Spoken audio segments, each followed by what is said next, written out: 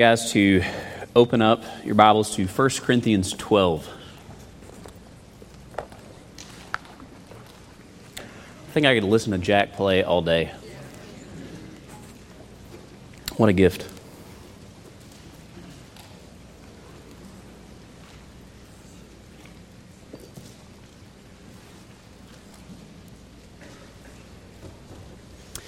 And if you would, please stand and honor the reading of God's Word. I'm going to start off in verse 4. Now there are a variety of gifts with the same Spirit, and there are a variety of service with the same Lord. And there are a variety of activities, but it's the same God who empowers them all in everyone. To each is given a manifestation of the Spirit for the common good. For to one is given the Spirit through utterance of wisdom, to another one the utterance of the knowledge according to the same Spirit. To another, faith by the same Spirit. To another, the gifts of healing by the one Spirit. To another, the working of miracles. To another, prophecy. To another, the ability to distinguish between spirits. To another, various kinds of tongues. To another, the interpretation of tongues. All these are empowered by the one and same Spirit who apportions to each one individually as He wills. The grass withers, the flowers fade, but the word of the Lord stands forever. You may be seated.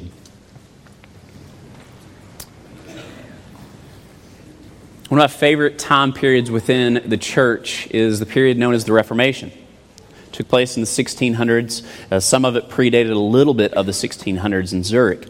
But I would argue this is one of the greatest revivals within church history. People returned to salvation by faith alone, in Christ alone, by grace alone. All to the glory of Christ alone, or all to the glory of God alone. During this time period, what brought about this great revival? And Scripture becomes like the centerpiece of this. So Scripture alone becomes the center of the lives of the people. But what brought about the need for this great revival? One of the things that contributed to the need for the Reformation to take place was the idea that Scripture during this time period was not in the native language of the people. So only the priest had access to the knowledge of Scripture. Why? Because the Scriptures were written in Latin. The tongue of the people during that day, the language they spoke, was German. So what happens as a result of this is the priests reserve sole rights to interpretation of Scripture. You then create two classes of people. You have the clergy, who are the people who listen to the pastor preach. They listen to what he says it means. And then you have the clergy. So you have the laity, and then you have the clergy, who then are the priests, who have the sole interpretation of Scripture. They're the only ones who can read the Bible. They're the only ones who can understand the Bible. And you create two classes of people. Martin Luther comes along, and he writes a book. It comes to be known as the Christian Nobility to the German People, or a letter to the Christian nobility of the German people. In this book, he argues that all people should have access to the Scriptures. All people should be able to read them in their own language and interpret them. The Roman Catholic Church doesn't have the sole authority of interpretation of Scripture. Luther argues in this, there's not two classes of people. There's not clergy who have access to Scripture and laity who do not. He says, we're all priests. Every single person should have access to the Scriptures. Every single person should be able to read them and understand them. When this two-class system is set up, what happens is this. The clergy, the ministers, then are responsible for all the ministry within the church. And the laity then are responsible for supporting the pastors who are doing the ministry of the Lord. The spiritual people, the less spiritual people. But Luther says, no, we've got it wrong. We are all called into the ministry of the Lord. We're all called to be Bereans and listen to what the pastor is going to be preaching on and examine it to see, like they did with Paul, is his words in accordance with the Scripture? We're all called to go out and do the ministry of a priest. As Deuteronomy looks forward to, one day we will all be priests, a kingdom of priests. Now, we hear this and we think, Martin Luther had it right. You know? He's got this thing down. Yeah, we're all called to ministry. Amen. Go on. But, fast forward now. This famous Christian author, John Maxwell, he's kind of written every Christian leadership book ever. It's just the nature of it. He coined this phrase. And in this phrase, he makes this interesting point. It became popular. It's even used in the secular business world now as well. It's called the 80-20 rule. And the 80-20 rule says this: 80% or 20% of the congregation does 80% of the work, while 80% of the congregation sits passively and watches 20% do the work. Now, we say we believe in the chief priesthood of all believers. All believers are called into the ministry. But the thing that Maxwell notes is this: why is it that when we look around congregations, that a small majority of them are the only ones doing the work? Why aren't we all engaged in the mission of God? Now, you may say, we look at First Baptist Powell Hill and we say, I don't think that 80-20 is right.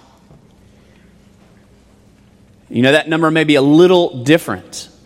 I've been in large churches and I've been in small churches, but there always seems to be a lack of workers. There always seems to be a lack of people serving in the ministries of the church. Why is that the case? I want to examine that question for us today as we dive into this text. Why is there a shortage of workers? And why is it that greater ministry could not be done if all of us are getting involved in this ministry? Furthermore, another question adding to this: how can you, to make it personal, how can you get involved in the ministry here at First Baptist Powell? We began this series asking the question, what is a healthy member? Pastor Tim started this off and he says, a healthy member is one who is involved in who assembles with the church. He goes to church. He's faithfully there. Throughout the New Testament, we see this idea. There's no rogue Christianity. You know, just me and Jesus. I don't need anybody else. The New Testament's written to churches or pastors of churches. Pastor Hunter then went on last week, if you remember, and he discussed another characteristic of a healthy church member is that he prays. He described it like oxygen. You know, you can go without it for a period of time, but at some point you're probably going to die. That's how prayer is in the life of the church. Today, we are going to be focusing on a healthy member is one who serves within the life of the church. Before we dive into this passage, I think the way we view it and the reason we have the problem that exists within the church is this.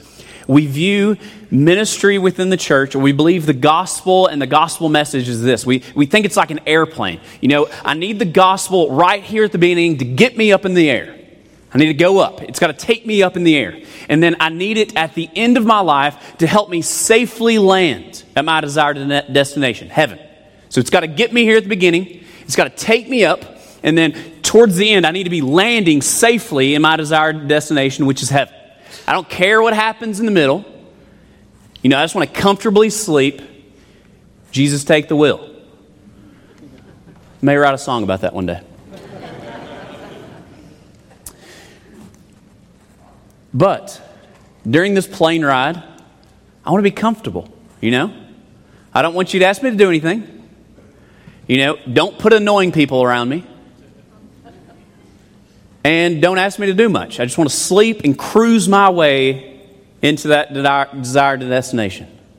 I want to change that around. My hope is to change that around our view of this airplane. And stop thinking of it as the gospel and the Christian message is the plane that gets me there. The gospel is the fuel for the plane. It takes us off. The gospel is what takes us off. It sustains us along the way. It fuels us as we're going to our desired destination. And it's the thing that helps us land safely where we're going. So the gospel is the thing that fuels Christian ministry. So, in light of that, I want to dive into this passage and see what this gospel-fueled ministry or service looks like within the church. If you like taking notes, I have 3 points for us. 3 points are this. Every Christian has been given a gift from the Holy Spirit. Every Christian has been given a gift from the Holy Spirit. Second point, we are gifted to serve the needs of the body. We are gifted to serve the needs of the body. And then finally, gifts in motion are love in action. Gifts in motion are love in action. All right, point 1, let's dive into this. Let's look at 1 Corinthians 12. Every Christian has been given a gift by the Holy Spirit, or from the Holy Spirit. Look with me in 1 Corinthians 12, 5 through 7, and then we're going to look also down at verse 11 as well. And there are a variety of service, but the same Lord. And there are a variety of activities, but the same God who empowers them all in everyone. To each is given a manifestation of the Spirit for the common good. All of these are empowered. So all these gifts are empowered by the same Spirit who apportions them to each one individually as He wills. Here's the theme that we're going to see throughout Scripture. We're going to be hopping around a little bit today. This is a theme that we're going to see throughout Scripture, is that as soon as a person encounters the living God, what happens is God then sends him out into the world on mission. They meet God, they encounter God. It's like getting hit by a truck, and then all of a sudden their life is changed dramatically. And God enlists them into ministry. They're called to go out and advance His kingdom mission. Think throughout the entire Old Testament with me. Starting off with Abraham. He encounters God. God then tells him to leave Ur and go to the place he doesn't know, which is going to be Canaan. Okay? We see that with Abraham. Then after Abraham, what happens? Fast forward. Let's go to another key figure. He encounters Noah. God then equips him and calls him to build the ark. Fast forward then to Exodus. God encounters Moses. What happens with Moses? He meets him at a burning bush. And then God sends him to Pharaoh. Now up to the prophets. What happens with them? Maybe Isaiah. Think about it. He's got this glorious vision where all of a sudden he goes into the throne room of God. And then he sees the glory of God and it calls him to fall down on his face. And he says, "Woe is me, for I'm a man of unclean lips." They bring a tongue, then put it to his mouth, atonement. And then he is sent out. Who will go for us? Here I am, Lord, send me. Think about Ezekiel. He has a vision similar to Isaiah's. He encounters the living God who's riding in on this chariot with these giant wheels, and it looks like they got spinners on the inside, the way it's described. And all of a sudden, he encounters the living God, and then he falls down. And God lifts him up. And then God sends him out on mission. It doesn't stop, though, in the Old Testament. Jesus encounters his disciples while they're fishing. What's he say to them? Follow me. And then by the end of his ministry, what does he do? He sends them out on mission. The Great Commission. Brothers, sisters, every single one of us, if you are in Christ Jesus, you have been given a gift to use. We are called to go out and advance His kingdom here on earth. Sadly, though, there's so many members within churches, not just our church, that we put our faith and trust in Jesus, and we want to take the airplane approach that no one bother me. I don't want to be around annoying people. I just want to cruise into heaven with no obligations. What stops us or what prevents us from using our gifts, though? Come up with several traps, things that slow us down or prevent us from using these gifts that God has given us. First trap is this. We approach the church as consumers rather than investors. We fall into the trap of thinking the church is here to serve me. It's all about my needs and my wants. Rather than I've been purchased by the blood of Christ in order that I may be sent out to serve Him. Do you see how that's backwards? We fall into the trap of thinking it's all about consumerism rather than investing in His kingdom. Stop me if you've heard this one, okay? I'll just show you how this is lived out practically. I stopped going to X church because they didn't play the music that I liked. You see? Or I started going to Y church because they had a better children's ministry than X church. You heard that one? I stopped going to Z church. Just making these generic letters here. Z church because they didn't have the ministry that I really like. Do you see how this focus is on me? It's about building me up and me being happy. Where is the kingdom advancing? The focus on helping others love Jesus at in that.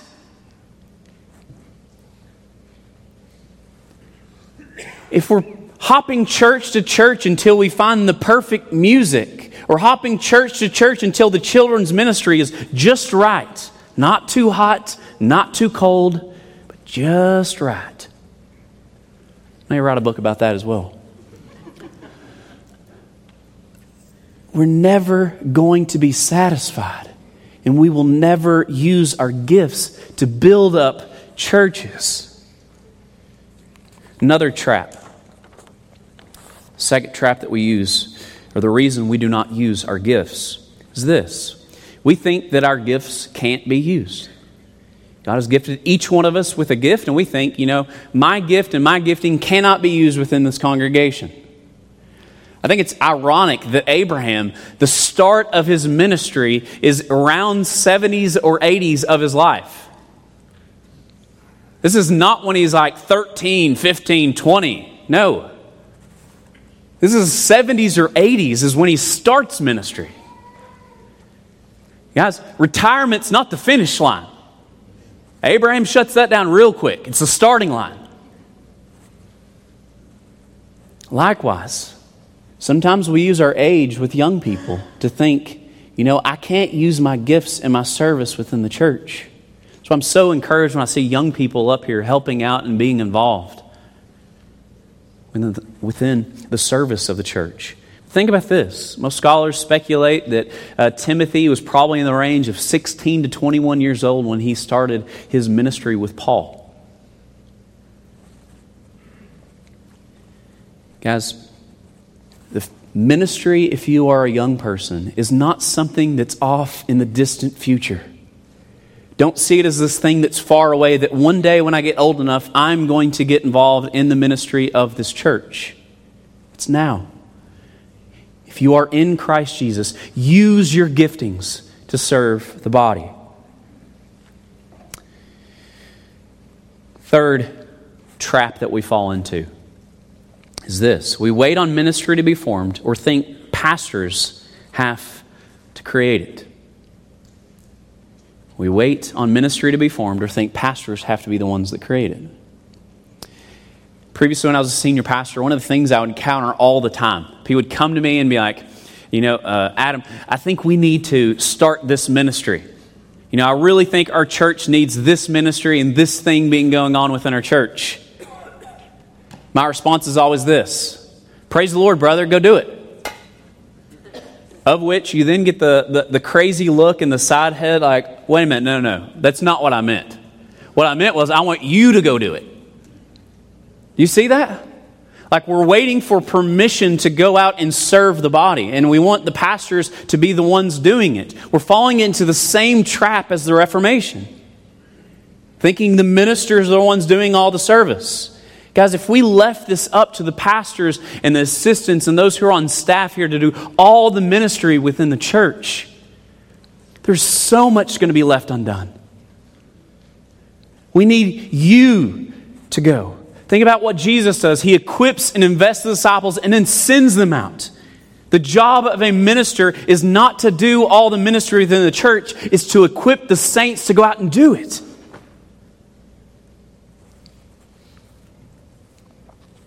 What does this look like in real life?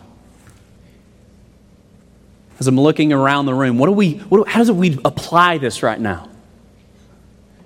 It starts with each and every one of us looking around the room and seeing what are the needs of my body.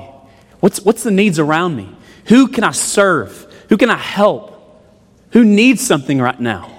I start looking maybe at VBS, or I start looking at children's ministry. How can I serve there? How can I help them?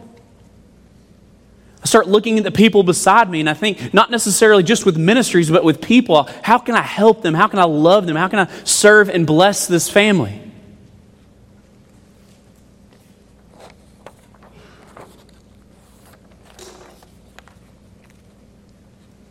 We look around for hurting people, and we come alongside them, and we use our gifts to serve and love them. This may mean for some of us that we start inviting people into our houses. We always think ministry takes place here. But no, serving the body means bringing people to your house, inviting them over, having lunch. But sadly, what we often do is we build up these big fences around our house. We've got to keep the sinners out. And we think the sinners are our crazy neighbors. And then all of a sudden, one day, we come to the realization that the sinners are not the crazy neighbors. It's us. And we start to view our houses as like monasteries to hide away from people, rather than mission outposts to bring people to them in order that ministry can be done. God has given you a house to serve the body. He's given you a car. He's given you these things to serve the people around you, not to keep you away from them. Point 1, every Christian has been given a gift by the Holy Spirit. Point 2, we are gifted to serve the needs of the body. Look with me at 1 Corinthians 12. We're going to switch to another passage here, but look with me what he says here. To each is given the manifestation of the Spirit for the common good. Why did you receive your gift? For the common good. It's for the body. Now flip with me to 1 Peter 4. It's going to be another passage we dive into here real quick. We're going to plan ourselves here for a little bit, so go ahead and turn there.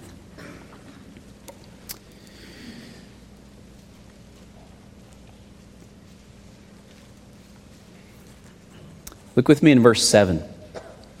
The end of things is at hand. Therefore, we'll skip down. So in light of the end of things, the end of all things is at hand. Now skip down to verse 10. So in light of this, as each of you has received a gift, use it. Okay, so we've all received a gift. Use it to serve one another as good stewards of God's varied grace. Whoever speaks as one who speaks oracles of God. Whoever serves as one who serves by the strength that God supplies. In order that in everything God may be glorified through Jesus Christ. To Him belong the glory and the dominion forever and ever. Amen. So in light of the end of all things being at hand, what does he say? Use your gifts to serve the body. You've been gifted for this purpose. It's not to store up and to sit with the rest of our lives until eternity. You've been given with a unique gifting for the purpose of helping the body. Tim Keller, a famous pastor who passed away this past Friday. Ironically, I had this in here, but before he passed away, I had to update my notes here. Defines Christian ministry as this. I think his definition is helpful. Christian ministry is taking your gifts and resources and meeting the needs of others in Christ's name. So Christian ministry is taking your gifts and your resources and meeting the needs of others in Christ's name. Okay, if that's what our gifts are for, it's for service, meeting the needs of others. It's looking around, seeing what are the needs around me, and I look and I see people and I think, how can I serve them or how can I bless this family? Why aren't we doing it? I came up with another trap for this one. Trap 1. There's only one for this one. We see our gifts as our identity, or what I call the spiritual gift assessment trap. Many of us in here at some point have taken a spiritual life survey. You know those tests that tell you what your spiritual gifts are? Now, there's probably some redeeming quality to them out there. I think some people like them. For me, though, the things make me cringe. I would rather lose a bet and put on an Alabama jersey. it's something inside of me. I can't stand the things. Like, but don't worry, I don't bet, so I won't be wearing an Alabama jersey. Baptists don't do that. No, I don't know. They made me cringe. But you know what I'm talking about, the spiritual surveys. And what happens is you get the results, and all of a sudden it tells you that your gift is teaching or encouragement, or maybe it's service and hospitality. And they have these surveys, and you get these results. And then what happens then is for the rest of your life, you're like, this is who I am. This is my gifting. I will forever be gifted at this, and I will always be doing this. So all of a sudden, we have this mindset, and we start thinking that if I'm not doing this, then I'm not using my giftings, and therefore it's not needed. And we start to get in this trap that it's who we are. It's our identity. My grandfather did it before me, and his grandfather did it before him, and this is what I've done my whole life. And therefore, if I ever challenge that, it's like attacking the sacred cow, like you can't touch it. This is who I am.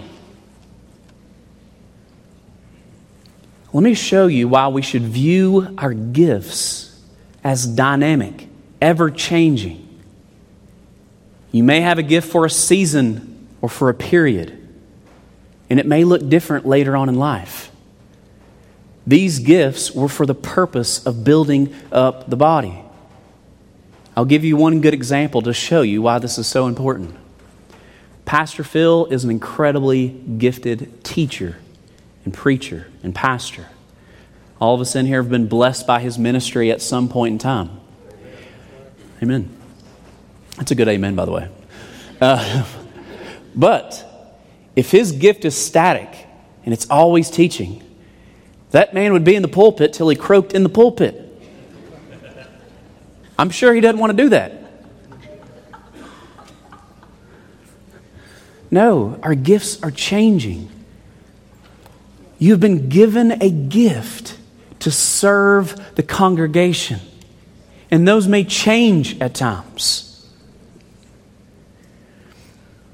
If you see yourself as only doing this, and this is who you are, then the dilemma is, or the problem that will take place, is that you will never look around the body to think, hey, there's currently a need in this ministry or in this place. Maybe I can jump in and try to serve in that area and help out in that ministry need because there's a need in my church. You won't even consider that because you see your gift is this, because a test at some point told you it was. But the beauty of seeing gifts is ever changing. Is I can look in the nursery, or I can look in youth ministry and think, hey, I may not be good with little kids, or I may not be good in this, or, I don't really have a passion for this. But I'll try it out because I think my church needs some help there right now. And then all of a sudden you begin to flourish. And you really fall in love with that ministry. And the congregation is blessed by it. Stop thinking of your gifts as your identity and start thinking them as tools in your tool belt. You may need different ones for different times. But ultimately, it's there to get the job done and to serve the body. It's for the good of others. You need different tools at different times in your life.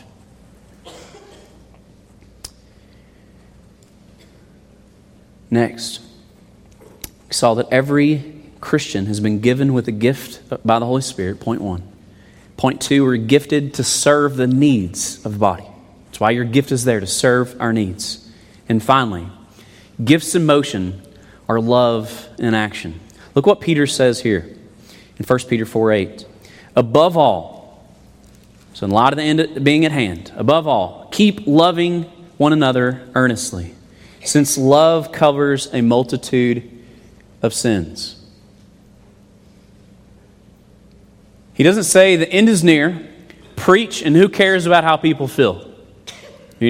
That's their problem. If they don't interpret it well, if I'm not doing it in a loving fashion, that's on them, not me. The end's near. No, he doesn't say that. God is love. Therefore, we are to be loving. That doesn't compromise truth at all. Truth and love can coincide with one another. But he says the end is near, so faithfully preach and faithfully love. Both of these things are important. Let's flip over to one other passage. Turn with me. We looked at 1 Corinthians 12. Turn back to 1 Corinthians, but we're going to go to 1 Corinthians 13.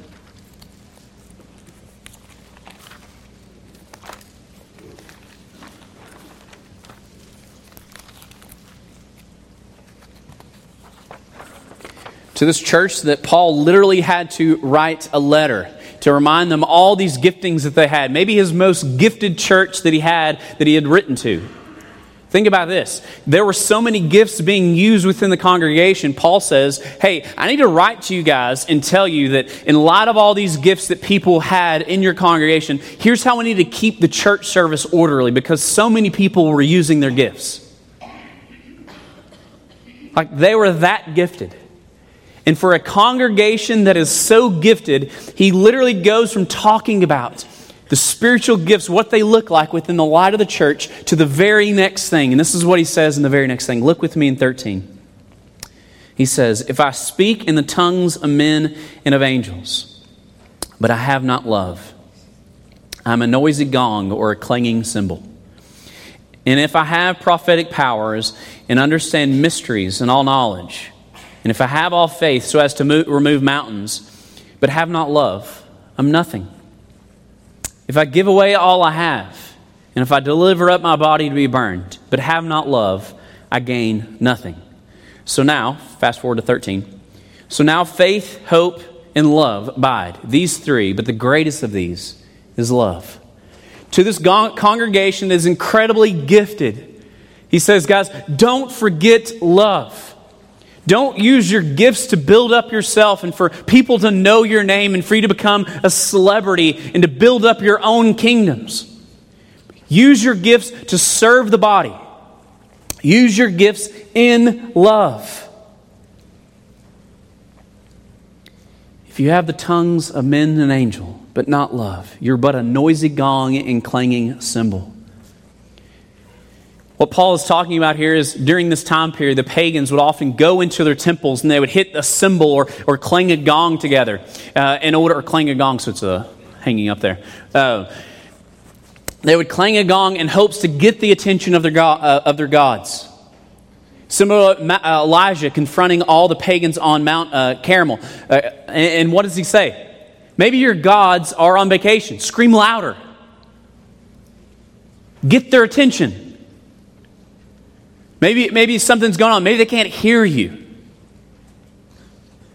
What these people were doing is this. They would hit these cymbals in hopes to get the attention of their gods so that they would serve them. And Paul says, if you have all these gifts and yet you're not using them in love, you're just like the pagans. You're trying to serve your way into heaven, to get the attention of God or other people. Guys, your gifts are not as meant to be a way to get you into heaven. You can't serve your way into heaven. No amount of service that you can do can get you there. The way in which you're brought into the presence of God for eternity is only by the finished work of Christ. He came, lived a perfect life, died the death that you deserved, resurrected, ascended. And our response is not obey until we can get there. No, He is Jacob's ladder. He has made the way for us. Our response is repentance and faith in the finished work of Christ. But sadly, we approach it that I serve in this church because I got to get to heaven. I've got to do that. Got to get so many hours in so that God is happy with me. Do you not realize that in your service, when you take that approach to service within the church, you're literally going into further debt to God? You can't serve your way to heaven. Why? Because He's the one who gave you the energy to do it. We don't serve in the church for God's approval. We serve from God's approval. Let me say that one more time. We don't serve for God's approval. We serve from it. Or as Martin Luther, whom Jack played, his famous hymn, Mighty Fortresses Our God, worded it, God doesn't need our good works, but our neighbor does. Our service in the church is a way to love God and love our neighbor. Keeping this balance is incredibly important. Jesus says He came not to be served, but to serve. We must balance these two things out. And as we're serving, why do we serve in the way that we do? Why do we serve in a loving way? Because God is love. Just as God is merciful, therefore we are to be merciful. God is forgiving, therefore we are to be forgiving. Reflecting the character of God. I want to leave with, we'll have this as the last hurrah. How do we apply these truths? We're called to service. How do we serve in our congregation in this way? If we're called to do these things, what does it look like? I want to have like a if you want to think of it this way in football terms, have the huddle before the last play. So a congregational huddle where we're gathering together. I'm getting ready to tell you what the next play is so that once we say amen from here, we don't go out talking about lunch. No, we go to the line of scrimmage and we're getting ready to go out and we're going to have the Josh Dobbs, Juwan Jennings pass and the game's going to be over. If you don't know that, look that up. You'll be a Tennessee fan from that point forward. Amen. That was worth the whole sermon. Now, our congregational huddle. So we're huddled up right now. This is what you're going to go from here with. This is the call to action. And when I tell you one of these, it's going to change the way that you view ministry. Because it's not what you expect me to say. First, hold that. First, for some of us, this means that we stop waiting for someone to invite us to serve in a particular ministry or serve somewhere within the church, and we start looking for areas that we can serve, whether that's within a ministry or serving someone within our body. We stop being consumers and we start investing to build up the congregation. For many of us, that's what it looks like. God is calling us to stop focusing on me and me and me and start looking out and looking around. Next, this may mean that we reach out to ministry leaders and ask them, hey, how can I get involved in children's ministry, youth ministry, college ministry, senior adult ministry, VBS? How can I serve? What needs do you have? Is there any way that I can come and help you out? Street Hope. The list could go on. We ask ourselves, how can I serve within those ministries? Maybe the academy. How can I minister to the academy? What's something I can do? How can I bless the academy? How can I love them? Now here's the game changer. And this is not going to be what you expect me to tell you. This does not mean, let me repeat, this does not mean that everyone in this congregation is called to serve in a program within our church, whether that's youth ministry, college ministry, children's ministry, whatever that may be. Allow that one to sink in for a minute. Wait a minute. You just told me, and we spent the last 30 minutes here telling me that I need to get involved in service within the church.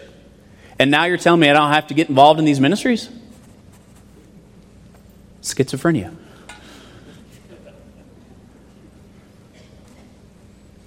No, it changes the way we view ministry. I start to realize ministry is not simply taking place within these four walls and within our church schedule. This takes ministry outside of this building, outside of these walls, and it brings it to my dinner table. Do you see how that's different? Ministry isn't just taking place here and now. Once we close, once the music's been played, we say amen, there's a benediction, you're sent out. Ministry continues on. The word mission literally means, missio, means sent out. It means that it's not always within the four walls, not always during this church schedule, and it brings it to my dinner table. That means ministry takes place outside of the 8:30 to 12 o'clock-ish hour that we're here, or hours that we're here on Sunday, and it takes it from that time period, and it takes it across the street to Joe and Amanda. This means that you may spend less time here on campus and more time around a grill in your backyard, of which many of you can give me an amen on that. Why? Because we're viewing ministry oftentimes in the wrong mindset, that it has to take place here. That all the ministry within the church takes place here, and it's all about inviting people here.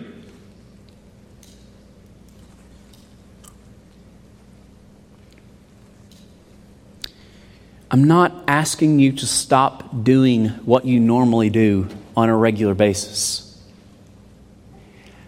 What I am asking you to do is this. The things in which you currently do on a regular basis, start doing them with a ministry focus. If you go to the ball field, go and watch someone else's kid. You already enjoy going to the ball field. Why? Because you do it every day. Had a family within this church. My kids play on the middle school golf team. They came and visited and watched my daughter and son play golf. They don't even have a kid on the team. Had another member invite my daughter to get her nails done. Discipleship. Have another family here that's invited our family over for game night. Fellowship. Discipleship. There's another family I have the joy of running into ever so often at Chick-fil-A, where he is there with students, investing in them. I have another member within this church that runs a business and allows students to work in that business so they can get training, and discipleship takes place through that.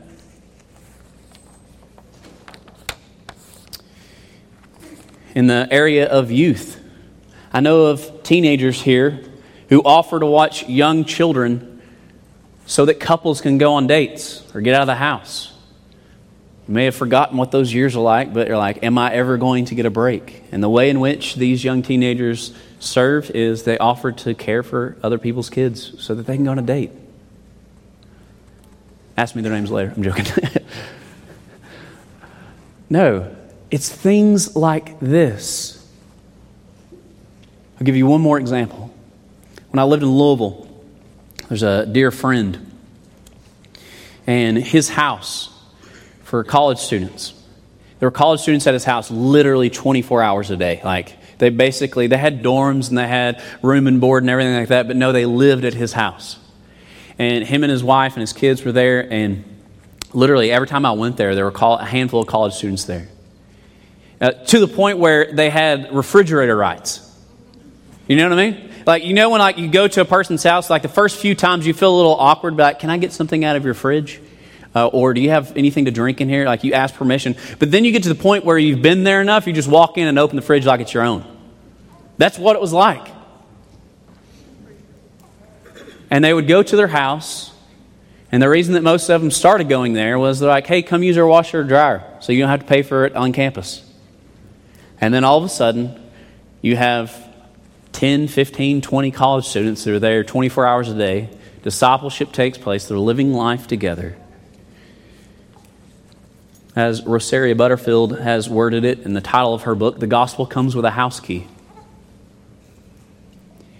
We need to stop viewing ministry as programs that have to exist here and start viewing it as serving within our communities and having people over to our houses and loving and serving the body. We could keep going through a list of different ways that people are doing these things.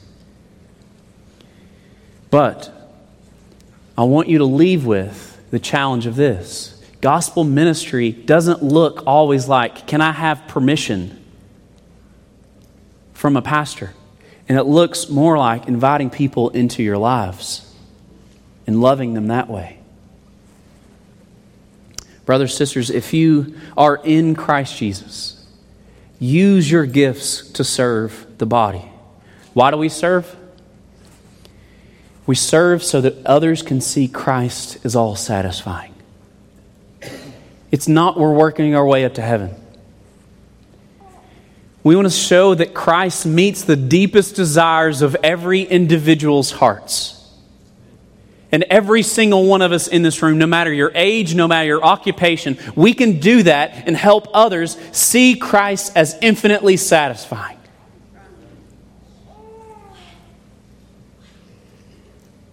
We don't serve because we have to. We serve to show Christ as beautiful. Guys, maybe you do not know this Christ that we've been talking about who calls us into His mission, who sends us out into the world. If you do not know Him today and what He has done to make it so, who came not to be served but to serve, as I mentioned earlier, turn from your sins and look to Him in faith. He will meet all the longings of your soul. And if you have made or want to make that decision or discuss that further after the service, someone will be in the crossroads and would love to talk to you about that. But I want to end with this, my second ending. A healthy church member, he attends church. A healthy church member prays. And a healthy church member serves within the church. Are you doing those things? Let's go to the Lord in prayer. Gracious Heavenly Father,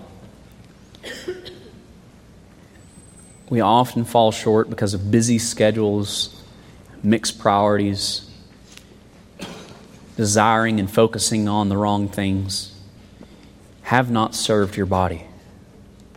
You've called us into fellowship with one another. You've called us to serve one another. You've called us to do this in love. And we have fallen short of this. Lord, please forgive us for these things. But give us a heart and give us eyes to see needs within our congregation. And help us and empower us and motivate us to go out to meet those needs. We love you in Christ's name we pray. Amen.